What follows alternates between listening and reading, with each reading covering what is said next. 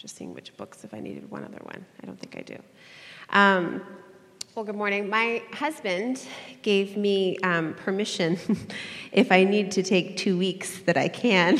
So instead of talking really, really fast, which we all know that I do, by nature anyway, in trying to cram everything in, we're just going to see how things go. And if it seems like towards the end we haven't covered everything, we'll just go for 2 weeks. So I'm not exactly sure yet.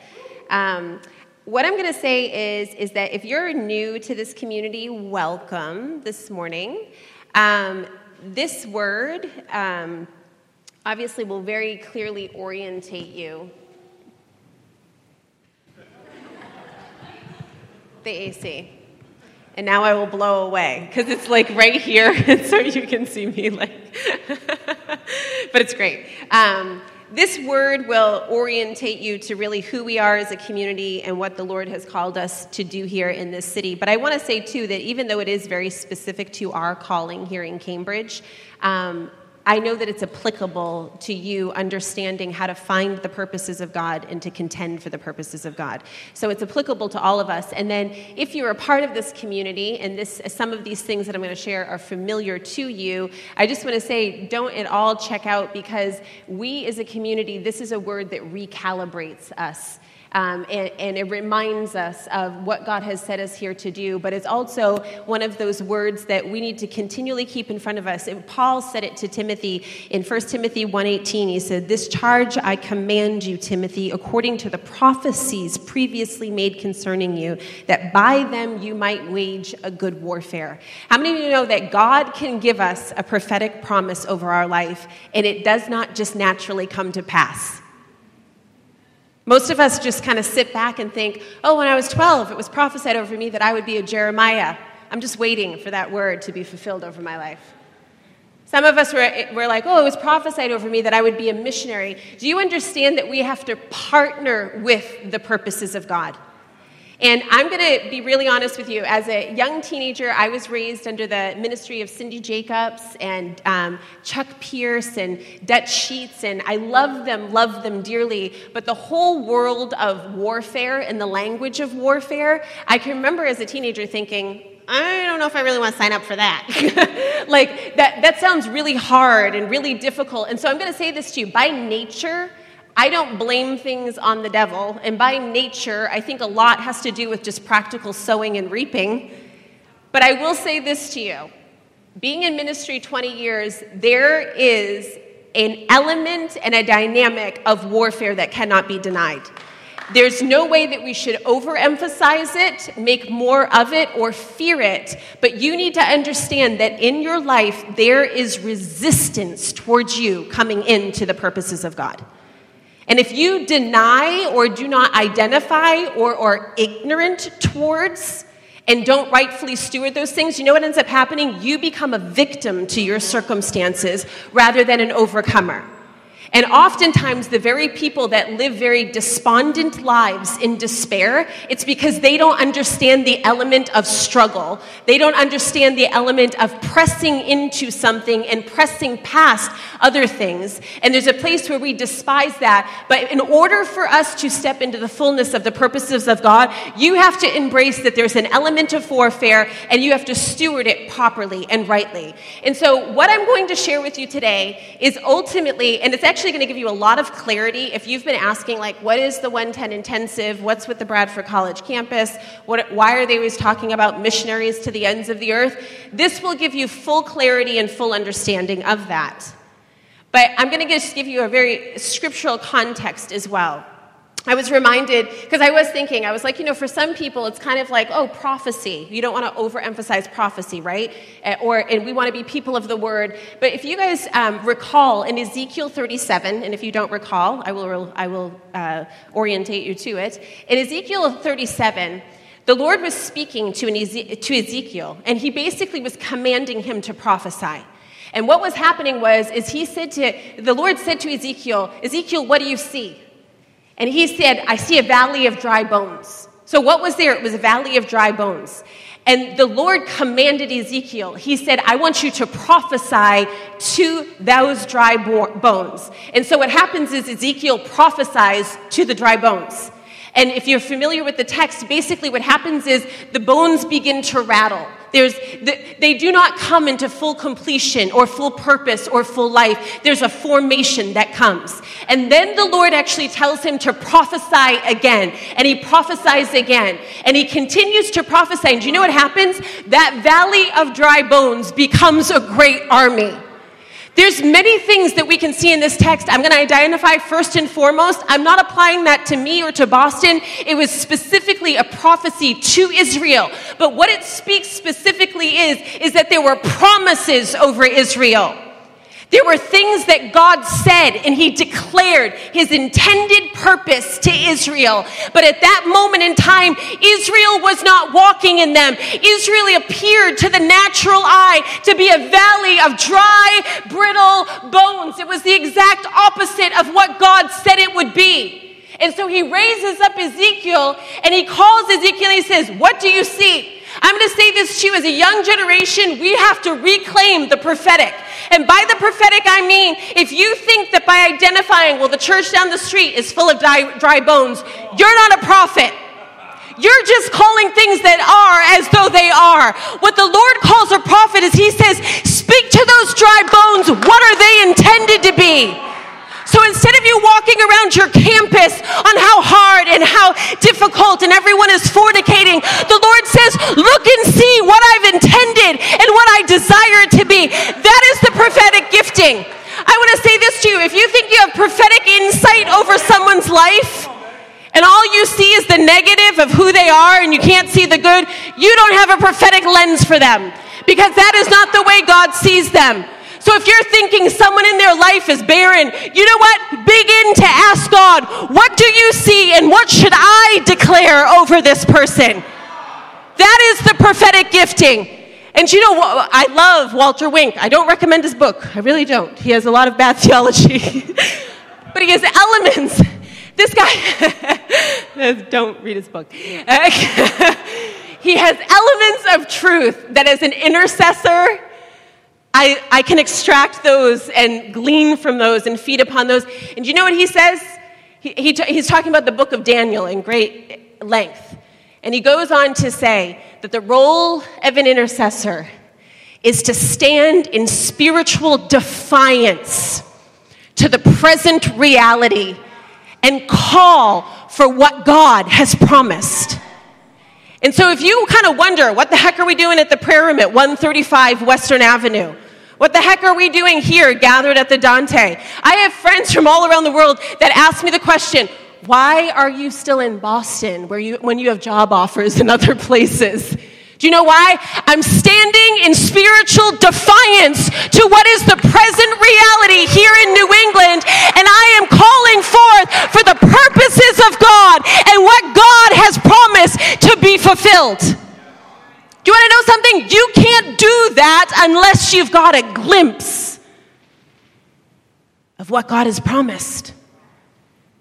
And most of us walk around our lives, all we're doing is looking at the here and the now, the negative, my condition, your condition. We're all in really bad condition.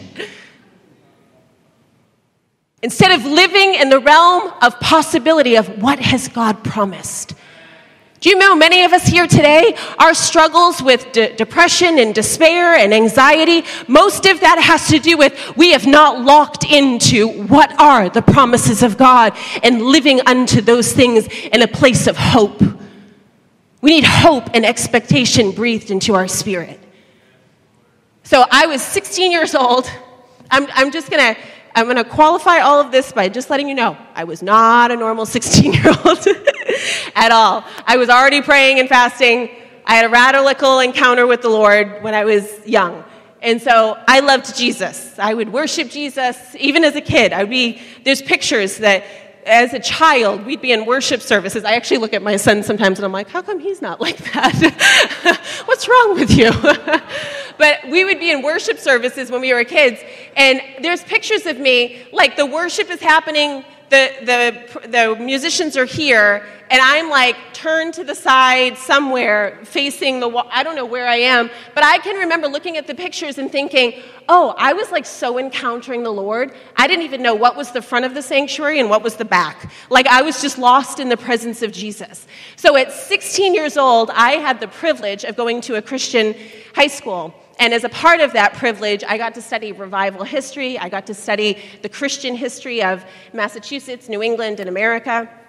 And with that said, part of my core curriculum was to read the book, The Light and the Glory by David Manuel and Peter Marshall. You should all read it.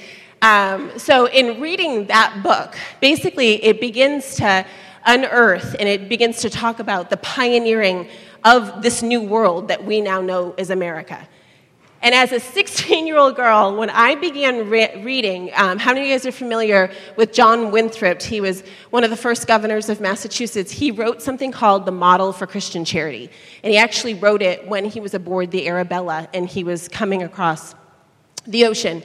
And so as I began reading the Model for Christian Charity, it was ultimately they were setting out what they were to be as a community, what they were to embody.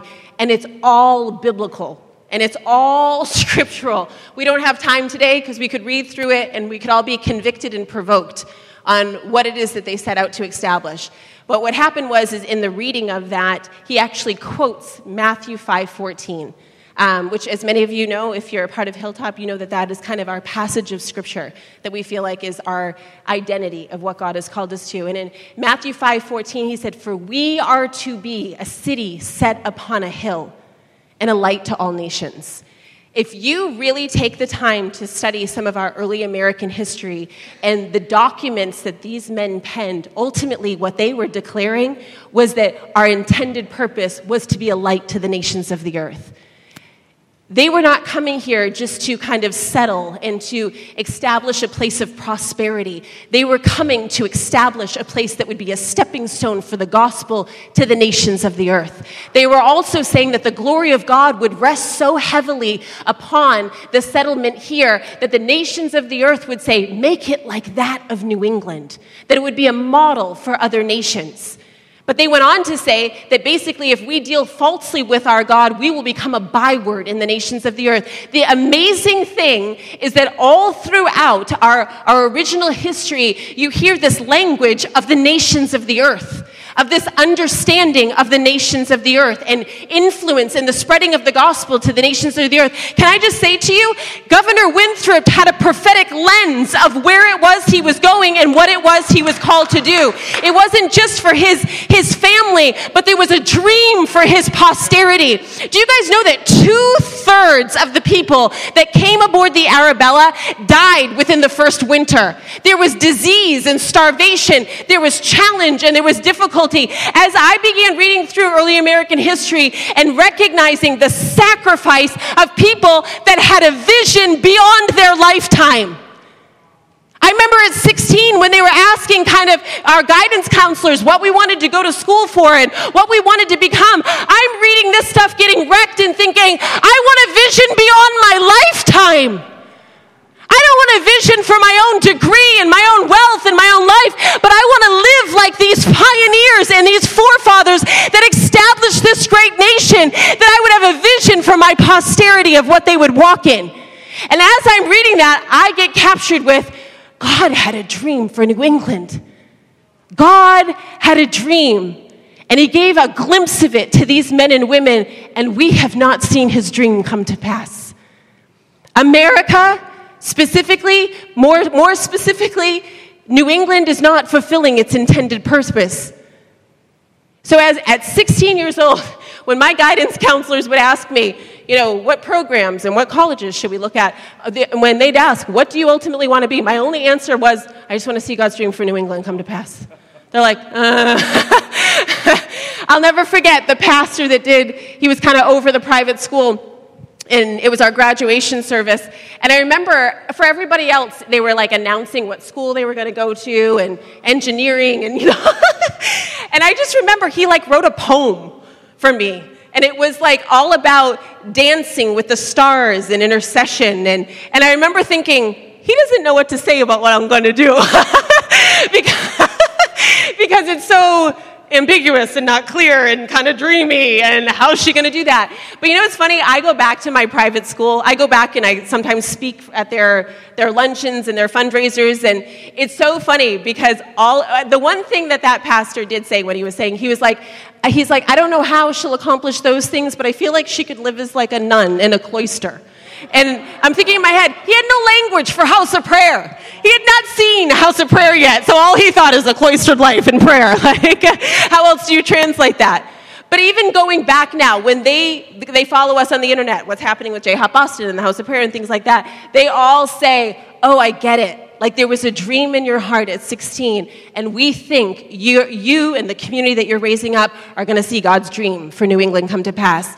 I say all of this to say, if you study history, it gives you a lens and a window into what God's desire is for the future, because there's unfulfilled promises. You know, Malachi, we all quote it, and we all love this passage of Scripture that talks about, I will turn the hearts of the fathers to the children and the hearts of the children to the fathers, lest I strike the land with a curse. It's talking about the latter days.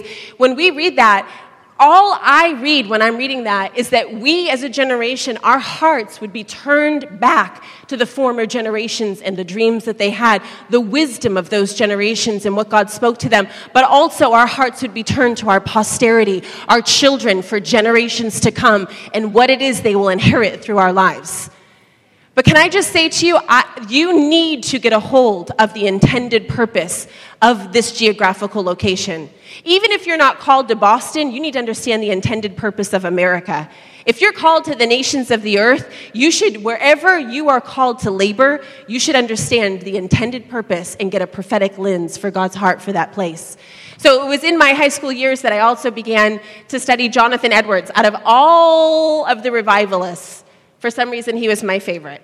I don't know why. I can't give you that. I don't know. But out of all of the revivalists, my heart just locked on. And he wrote a document that was called A Humble Attempt. And basically, in A Humble Attempt, he's quoting Zechariah. But ultimately, what he's talking about is that God gave him a vision that there would be an extraordinary move of prayer that would bring the gospel to the nations of the earth. Can you imagine Jonathan Edwards? Let's just be honest. If I said to you guys, hey, as a community, God's given me a vision that out of Boston, there's going to be an extraordinary move of prayer, and the gospel will go to the ends of the earth. Let me just say this to you. In our lifetime, with the ability to travel, with the ability in communication, with the ability to kind of promote in media, with all of the access that we have, there's still minds that would think, that's kind of a challenge. How are you going to do that? Can you imagine in his generation the dream of God's heart striking him, that he saw a united work of prayer that would bring the gospel to the nations of the earth? See, this is the kind of language that we find that these dreamers had. They were tapping into the dream of God's heart, that there would be an extraordinary move of prayer. Can I just say to you, presently, the nations of the earth are gathering here to Boston. The nations of the earth flood here for education. We have the nations of the earth at our doorstep. If ever the gospel was going to be preached, in all honesty, it doesn't even require Americans going. It just requires indigenous people going back with the infilling of the Holy Spirit and imparting what they've received while they're on American soil. The gospel being preached to the ends of the earth, to be honest with you, it is not a difficult task in our generation. It's the unwillingness of us as Americans to let go of our American dream and to dream for something so much greater. So A Humble Attempt is kind of like what marked my heart. So for me, it was Jonathan Winthrop, Jonathan Edwards. And so what had happened is Daryl and I ended up getting involved with an organization. I'm going to give you a little history for those of you that are not familiar, just so you're aware. In 2000, there was a national solemn assembly called The Call that was in Washington, D.C., that Daryl and I were involved with helping to mobilize. And it was after Washington, D.C., we became really close with this gentleman. His name is Lou Engle, and he was the founder and the organizer of it. And after that, he wanted to come to New England. And, I'm going to kind of give you side notes here because these are real teaching points for us as a younger generation. But he wanted to come to New England and he wanted to do another call here. And basically when he was going to do the calls, I think more than 25 of them happened, not just in America, but around the globe. But pretty much for every single one of them, it's exactly what I was telling you earlier about Ezekiel, is that there would be a prophetic insight that the Lord has given to Lou, that basically they were going there to call things that aren't as though they were, God's intended purpose. So for New England specifically, he was coming to pray for the college campuses, that there would be an awakening on the college campuses. And if you're not familiar, we don't have time today, the history of awakening on college campuses is vast and great. You should look into that. It would be faith-building for you. College campuses, another student volunteer missions movement, which we'll talk about later on today, and the redigging of the wells of revival, because there's such rich revival history here. So he was coming in 2002, and when he was coming, I'll never forget, we were going over the program for the day, and he said to me, Bethany, what I want you to do is, and he didn't know the details for me as far as Jonathan Edwards. He said, I want you to read Jonathan Edwards' prayer that he prayed as far as New England, and I want you to re-covenant New England to the Lord, the covenant that Jonathan Edwards made. And me and all my I must have been 22 at the time or something, 22-year zeal, I was like, oh, no, I can't. I'm not going to do anything at this call from the platform. I feel like the Lord's called me to a hidden season of prayer and fasting. You're going to love spiritual fathers. He looked at me, he goes, that's fine. I like your season. He goes, you'll pray on the platform and go back to your hidden season afterwards. He goes, it'll be fine. It won't ruin your hidden season. And I went, okay. We, as young men and young women, we think we have so much clarity and so much insight. Sometimes you just literally just need to do what you're told and just honor God and honor authority. And God blesses you somehow. That's my story more often than not. Just do what I'm told. So with that, we did the call, and my portion, and to be honest with you, it really was the Lord. I love that Lou was so obstinate about, yes, you're doing this, because it was God's intended purpose for me, specifically, and even in a place of calling. So for my portion of the call, for those of you that, you guys probably aren't familiar, one of the oldest intercessors here in New England, his name is Jeff Marks, dear friend of ours. He wrote a book, When New England Prays. You should read it.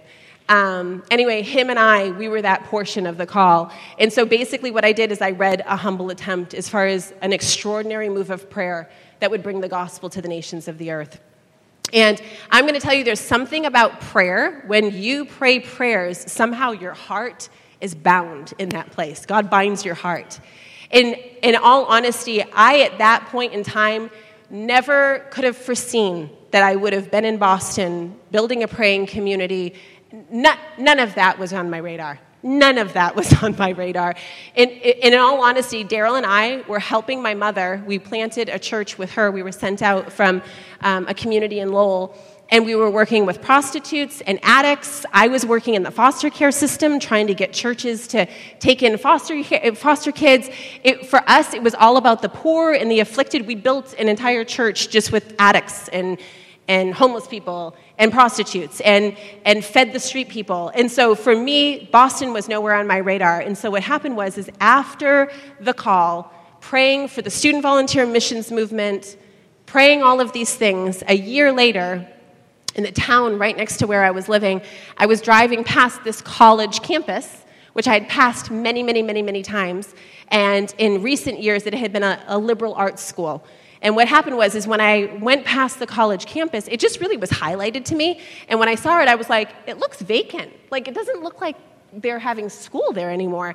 And so, it's one of those things that the Lord just highlights. And so, actually, if you can put up the slide of Bradford College, because that's the campus. So this was in 2003, or 2003, 2004. So this is the college campus. This is actually the back of it. This is the rear. So basically, if you're looking at this big building that's like a W shape, to the right, that's Hazeltine Hall. It's named after Anne Hazeltine. And you can't see Denworth Hall. But anyway, it's a very large campus. And it previously, all the acreage behind it was fields and sports fields. And so it's highlighted to me. I keep driving. Well, for some reason, I'm driving by it a week later. And again, I'm like, I wonder what's happening with the college. Like, why is there nobody there? Why is that college vacant? And still, I'm not really paying attention. Well, then I start dreaming about this campus. And mind you, I'm driving on 125, which is out front there. I've never gone to the back of the college. I start dreaming about this college campus, and in my dream, it's an all-girls school. I see their uniforms. It's all very, very vivid for me. And so I dream, and then I dream that I'm in a building. And finally, I'm like, why am I dreaming about this school? I was like, I should just go to the school and try to look in the windows and see if the building that I'm dreaming about is there. Actually, if any of you guys have been there, you guys know that the pit that we use for our open sessions, there's the library, and there's like this really bizarre, unique spiral staircase in the library. Like, those were one of the very distinct things in my dream. Like, there were certain distinct things in buildings that I had seen. So finally, I'm like, I should probably pay attention. So I look it up on the web, and instead of finding out like that it was closed or that it was vacant or anything like that, I end up finding the history of this college and finding out that Anne Hazeltine, who married Adoniram Judson, was actually a student at this school when it was an all-girls school, which it was originally. And so pretty much, and I'll give you a little bit of history of this, is once I started reading about the college, I realized I was like, there is a well here. Not only was there mission sending, there was such an outpouring of God's Holy Spirit on this campus that it's said of, actually, in this book here, that when you stepped upon the campus, it was like stepping under the thunderings of Mount Sinai. That there was such a weighty presence of God upon the campus. And so obviously at this point, I'm like, okay, I need to pay attention. I'm like dreaming about this place. I know, it's kind of like, this is bizarre. And I end up finding out that the school is vacant. It's been vacated because when it was a liberal arts school, it basically had so much demonic activity and such darkness that they were driven off because of the oppression. So I started studying about this college campus, and so basically I'm going to give you just a little flashpoint here, is if any of you guys have heard about the Haystack Revival that took place in Williams College. Basically what it was a handful of young guys who were praying together at Williams College, which is in Williams, Massachusetts. They're praying together, and while they're praying together over the course of time, one night there's thunder showers. And so this is why they call it the Haystack Revival. It's because they actually kind of went and found shelter underneath this haystack. But as they were there, these gentlemen basically got wrecked by God. How many of you guys know you can't position and posture yourself in prayer for an extended amount of time or in consistency without God breaking in and wrecking your life? And so if you're kind of like, I need a touch for God, I'm going to say to you, you need to position yourself for a touch for God. You need to create space, and you need to give attention and posture yourself in that place for God to break in and encounter you. And that's precisely what happened. They began to dream about the preaching of the gospel to the nations of the earth. These gentlemen, when you find the timeline of this, they basically went to Bradford, Massachusetts, and they went and made an appeal to the congregational board there that they could raise the funds and that they could send missionaries to the nations of the earth. Can I just tell you, from the time that they went to Bradford to meet with the board, it was 6 years.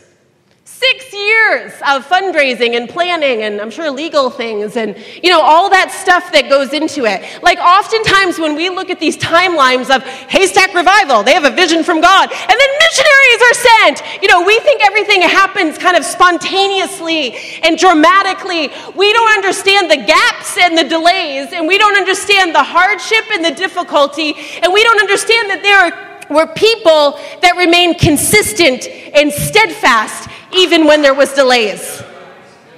So then you have Anne Hazeltine marries Adoniram Judson, and they go to Burma, India. There's actually a monument down the street because that is where the church was, it afterwards burned down. But that is where the commissioning happened. That is where the fundraising happened. That is where the board met. That was all of the inner workings of the first missionary being sent overseas. So you have to know that me in my little mind, I'm going, it's vacant. Somehow I believe God wants to preserve this well, and he wants to do it again. I send an email. I don't know what possessed me to print a copy of it. I printed a copy of the email that I sent to Lou Engle, Heidi Baker, a bunch of people. And basically my email entails, I have discovered the campus where Adonai and Judson and Hazeltine, first missionaries, are sent overseas. It's vacant. Do you think God wants to do it again? And I begin to lay out, could it be another Moravian movement? For those of you that don't know the Moravians, they had unending prayer that happened for 100 years. And out of that became the greatest missionary exploits, and organizations were birthed from that movement. You can trace them back to that praying group of people. They prayed 2 by 2, nothing glamorous, no sound, no amazing will in the prayer room, making it thundering and glory. I mean, they were just up there on the watchtower crying out 2 by 2. Amazing. But they had a vision for the nations of the earth. They had captured a vision of God's passion, that his gospel would be preached to every tribe and every tongue. We want to move beyond our small American mindset, get a vision for the gospel being preached to every tribe and every tongue. Our lives become so minuscule in light of the Great Commission. So I send this email and I love it. All of the beautiful fathers and mothers that we have wonderful relationship with, they all have patted me on the back. They're like, that's awesome. I think that's your inheritance. I'm like, someone buy it. So do you know we prayer walked this campus for 6 years? We just prayer walk the campus, empty campus. Can I tell you, we don't have time today. I could literally fill up an entire service with insane prophetic encouragement that happened over the course of that time. To the point that Jeff Marks, the friend that I told you about, he told his intercessory prayer group about it. Some intercessor from Western Mass drove 3 hours to come pray here. She was an older woman. She brought her 8-year-old granddaughter, and all she told her was, we're going to go to this place and have a picnic. That's all she told her. She didn't tell her she was going on a prayer assignment, nothing. She tells the 8-year-old daughter, we're going to go to a granddaughter. We're going to go to this place and have a picnic. She said they got out. She told me exactly where they were. That's Hazeltine Hall. There used to be a massive tree there that's recently been cut down. But Hazeltine Hall, she said they went to go park their blanket there. And she said the little girl literally started shaking violently, like in travail, 8 years old. And when the grandmother asked her, she said, what's happening? She's like, Grandma, I see missionaries. I see missionaries. I see missionaries going to the nations of the earth. You know what? We have to become like children so that lens becomes a lot more thin and we can see more clearly. This 8-year-old can see it. Missionaries to the nations of the earth. I can't tell you how many people and how many times would step foot on this campus. But do you want to know the interesting thing? As I'm trying to get people to buy it, I'm like, buy the campus, people. We have pictures of Daryl and I, with the real estate packets. Me, my mom, I think we had Brian Simmons there at the time. New England leaders, somebody's going to buy the campus. It's so funny. I think at that time they were selling it for $5 million, which seems so cheap now. So funny how that works. Nothing. I'd buy it now. So we're prayer walking the campus and praying over, and prophetic word after prophetic word. But do you want to know, oftentimes, everybody that would give me a prophetic word would actually say, there's some connection between here and Boston. And I'd be like, I don't know what that is. That ain't me. I'd just be like, I don't know what to talk about. And then people would specifically just talk about the connection between Bradford and Boston. And there's some connecting line. I'm like, I have no grid for that. I have nothing happening in Boston. Thank you. Just completely oblivious. But then I go to Redding, California in the midst of all of this. Actually, I should back up. I totally should back up. This is an important story. So in the midst of praying over this college campus, Lou Engel, who I had shared with you guys, he gathered a group of us together in Pasadena. That's where he was living at the time, because he wanted to build a house of prayer there. And so he gathered me and 6 others of the people that had been instrumental in the call. And so we gather there, and he has us in his living room, and he's like, let's all move here. It's the Moravian lampstand. Let's build it again. Let's dream it again. And I'm like, I'm so with you on the Moravian lampstand, but it's not here. I'm like, and so I tell him about Bradford. I'm like, you should do your house of prayer in Bradford if you're dreaming about another missions movement. This is it. So he's excited for me, and he actually says to me, he's like, you know what, Bethany? He's like, as much as I want you here, he's like, you're standing on a well, and I know God's called you to dig it.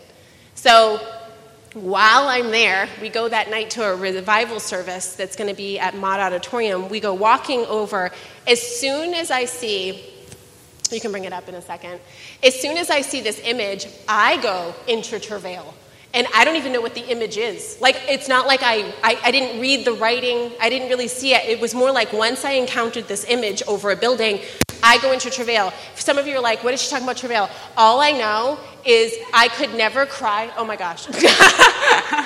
I could never cry as hard or weep or shake or come under the power of the Holy Spirit. So we're there. Can you see, number one, I look young, but Lou really looks young. Like, look how young Lou looks.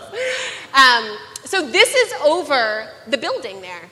And so Lou is saying to me, and I don't even know that the man's name is up there. I can't even see. Like, I had contacts in, and at this point they were all foggy and salty, and I was blinded. And so he's saying to me, he's like, do you have history with John R. Mott? I'd never heard of the name John R. Mott. No idea who John R. Mott is. I'm like, no. And I'm thinking he's saying John R. Not. How many of you guys are back from the airport, Toronto, Vineyard outpouring? That's the only John R. Not. So I'm thinking he's saying John R. Not. And I'm like, no.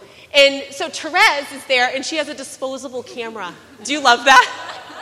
You know Therese Ingle? Wow. Like, she captures every moment. So she's like, so Lou says, this is a window for your destiny. He's like, we have to take a photo.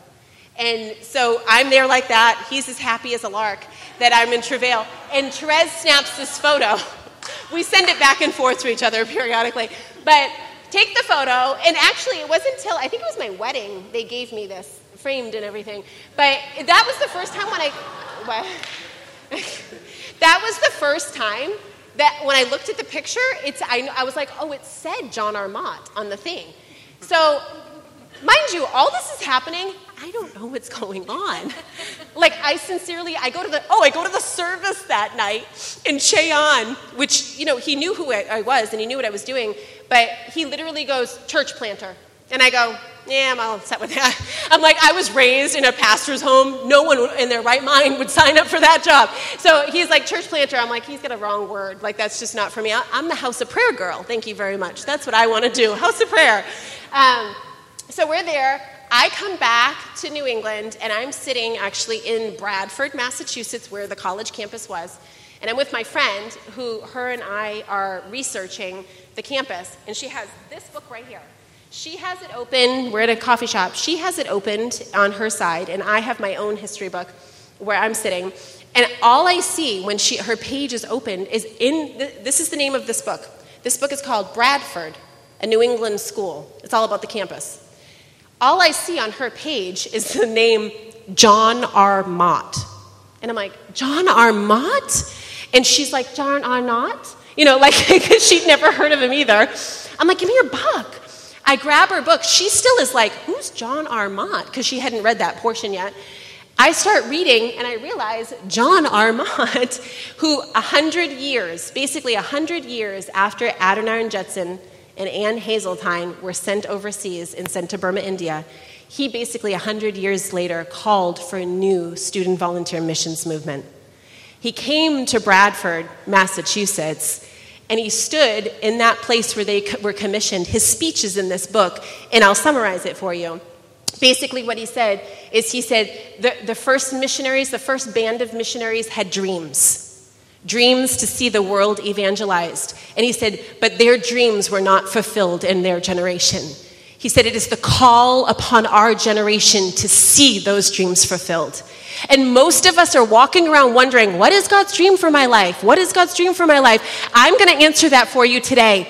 There are forefathers, fathers and mothers in the faith that had dreams that have not yet been fulfilled. You actually do not need an original vision or original dream. You don't need to find a new work or a new thing. You need to grab a hold of what the purposes of God, the intended purpose of God throughout history is, and lock on to see those dreams fulfilled. Do you understand something? That instead of you starting something new in your own ingenuity, you can lock on with the synergy of generations, that there's prayers prayer, why don't you lock on to generational prayers? Do you know how many times when I'm in the prayer room? A couple weeks ago, we were all in there for a Saturday night, and we were talking about the 10 years of prophetic promises. For me, I'm like, no, it's hundreds of years. That our founding fathers, the very cries of their heart, what they labored for, what they sacrificed for, their lives of obedience, that God will honor that. And so the glory of intercession is you're not praying an original prayer or an original idea. All you are doing is you are praying the will and the purpose of God into being.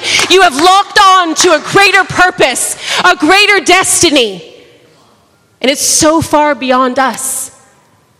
Do you know, I'm going to say this to you because we're going to have to close soon. Great. We're not even to the founding of JHAP. Yep. I think we're still in 2003. But like 15 years to go. Sorry. It's excellent. But you know, it's interesting. My husband and I, as you know, we were raised in the charismatic movement. We love the prophetic. We've seen the prophetic. Yes. But we've also seen where the charismatic movement place such an emphasis on their hearing and their discerning that some of it is just plainly not rooted and grounded in the Word. And if you can't find a precedence in the Word of God, it's probably not the Spirit of God. And so for us, I'm going to say this is our tension, is as you can hear today, I'm a huge fan of the prophetic. Like the Lord speaks, I definitely can see the 15, 20, 30-year trajectory of what I'm laboring for. But you have to be able to find it in the Word. And to be honest with you, everything we're talking about to hear today, the nations of the earth, that is the heart of God. That is his one ambition and his one mission, is that the gospel be preached to the ends of the earth. So this is what I'm going to say to you as a younger generation where we fail, is we get prophetic zeal. We lock on of, I'm called to Boston. I'm going to labor in day and night, worship and prayer until he comes. And then 2 years in, it's hard, it's difficult. The prayer room doesn't always feel so glorious now, does it? And you know what's funny is Daryl and I were having this conversation about the tension of you want to raise prophetic people that have zeal and fire and passion, that are prophetic and burn for the things of God. But then how do you then temper that with the place of not burning out, becoming jaded, becoming negative, becoming critical, and when God doesn't do it in your time?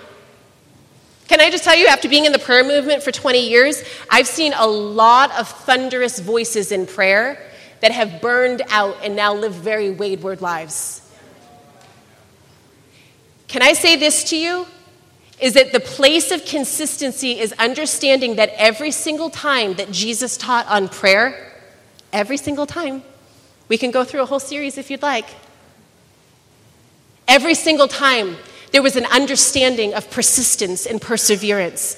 And can I say this to you, that even in Luke 18, where there's the widow and she is not seeing the fulfillment of her request, and she's persistent, it says, those that cry out day and night. It says, when the Son of Man comes, will he find faith upon the earth? Can I say something to you? We are a people that want God to do everything, and yet we want no responsibility.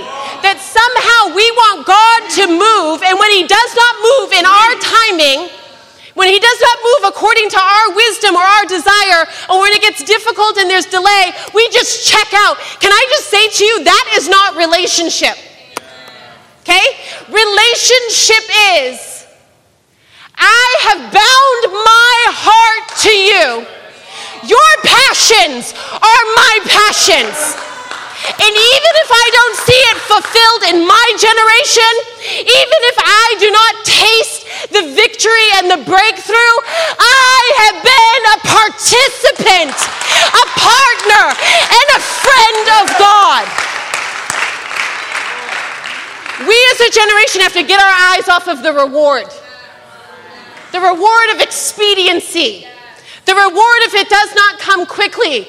The reward of what about the outpouring of 2008 and then 2012, and it came in and went, and the church, and I'm jaded, and prophets, and nobody, and how about you learn to live with a heart that is tender and expectant?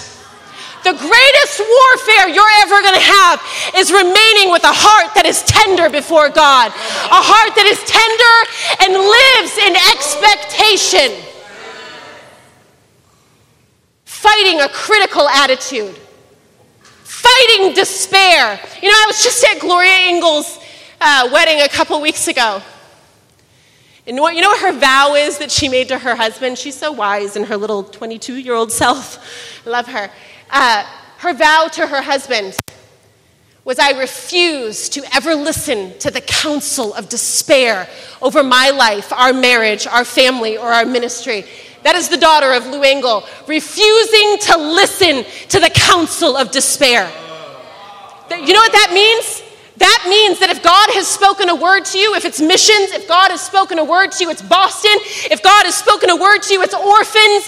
It means refusing to listen to the counsel of despair when everything else stands in defiance to what God has promised you. And instead, you take the role of an intercessor.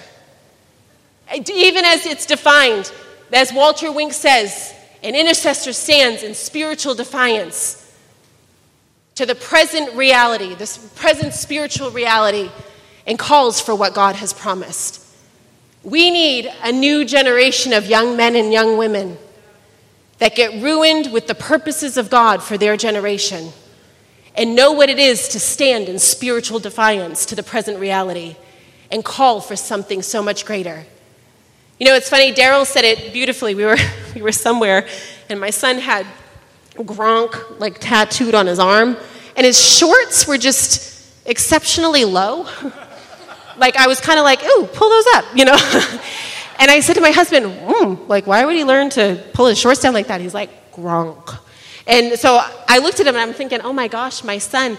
And he goes, that's what you call being a victim to the culture. And when he used the word victim to the culture, I thought, that is such an accurate way to say it. We have a culture in our society in America, and many of us have become a victim to our culture. We're not people that are actually living lives that are centered upon the gospel and the value system of heaven.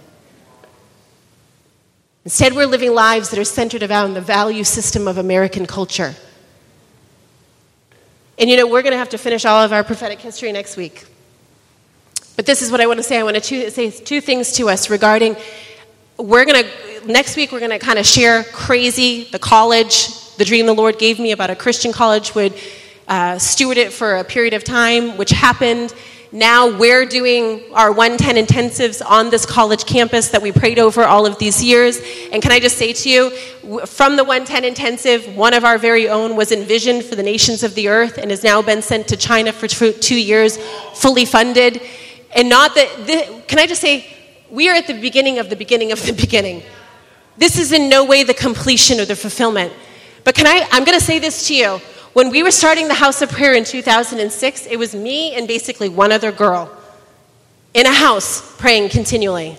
Not glamorous, not very hopeful, not a lot of funding. All we were doing is being committed to the place of prayer. But can I say this to you? All of the prayer that happens at 135 Western Avenue all of these years later, the joy of us gathering as a community here in this place, Hilltop, the fruit of Michelle doing international friends, the amount of outreach. Have you guys heard the testimonies of outreach on MIT campus and the gospel being preached? I don't know about you, I get letters and emails all the time from people of, I went into that prayer room and this is what God spoke to me. I get letters and emails all the time of people that come to worship with us at this place and experience the presence of God a way that they never have before.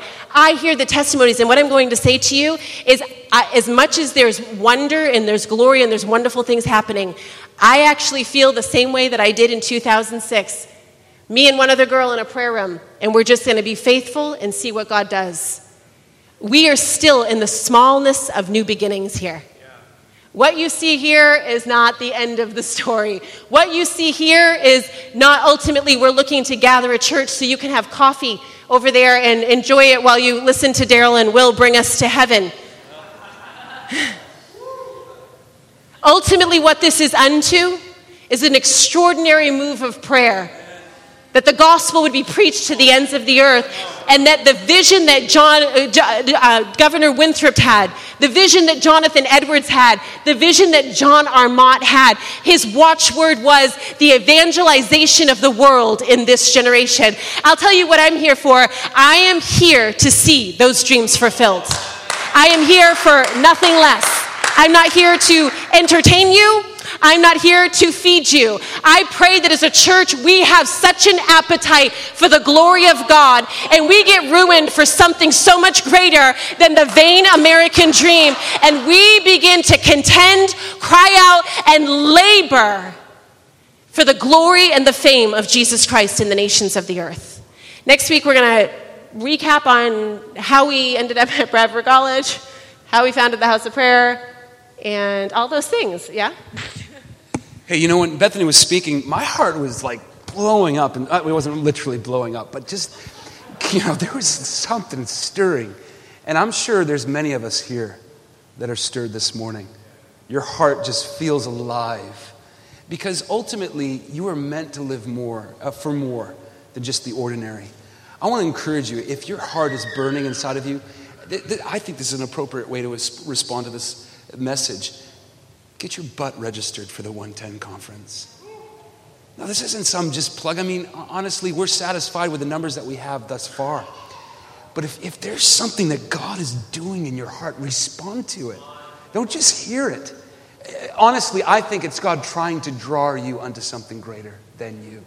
And I believe that this could be a great next step, if you would, in your journey for the extraordinary things that God would lead you into. Father, we thank you for this time. Oh, we thank you. We thank you for clarity.